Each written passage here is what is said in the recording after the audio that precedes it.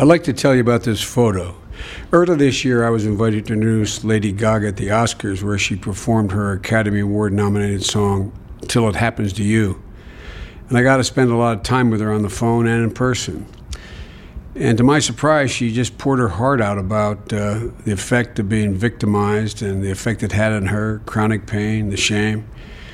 And I think it took enormous courage for her to get up there on that stage before millions of people and sing that song. You could feel the emotion as she sang it.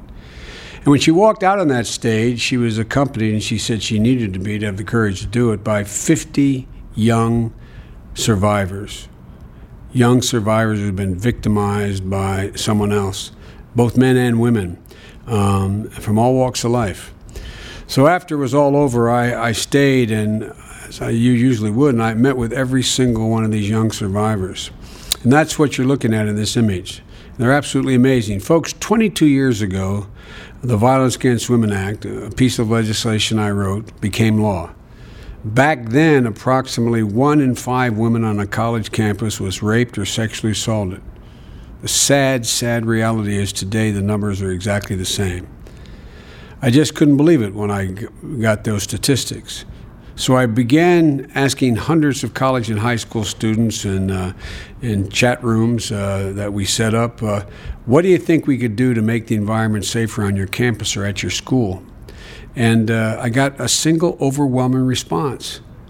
Get men, get boys in high school, get them involved.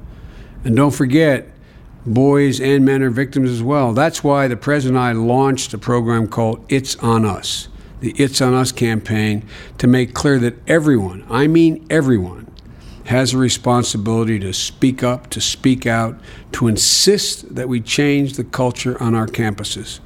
And I've traveled to colleges and universities all across the country, from Georgia to upstate New York, from South Carolina to Ohio.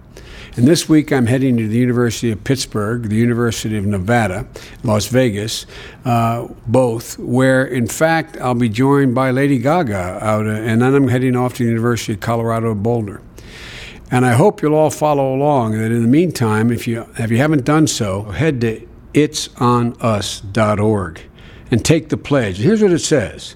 You pledge to recognize that non-consensual sex is sexual assault, to identify situations to which sexual assault may occur, to intervene in situations where consent has not or cannot be given, and to create an environment in which sexual assault is unacceptable and survivors are supported.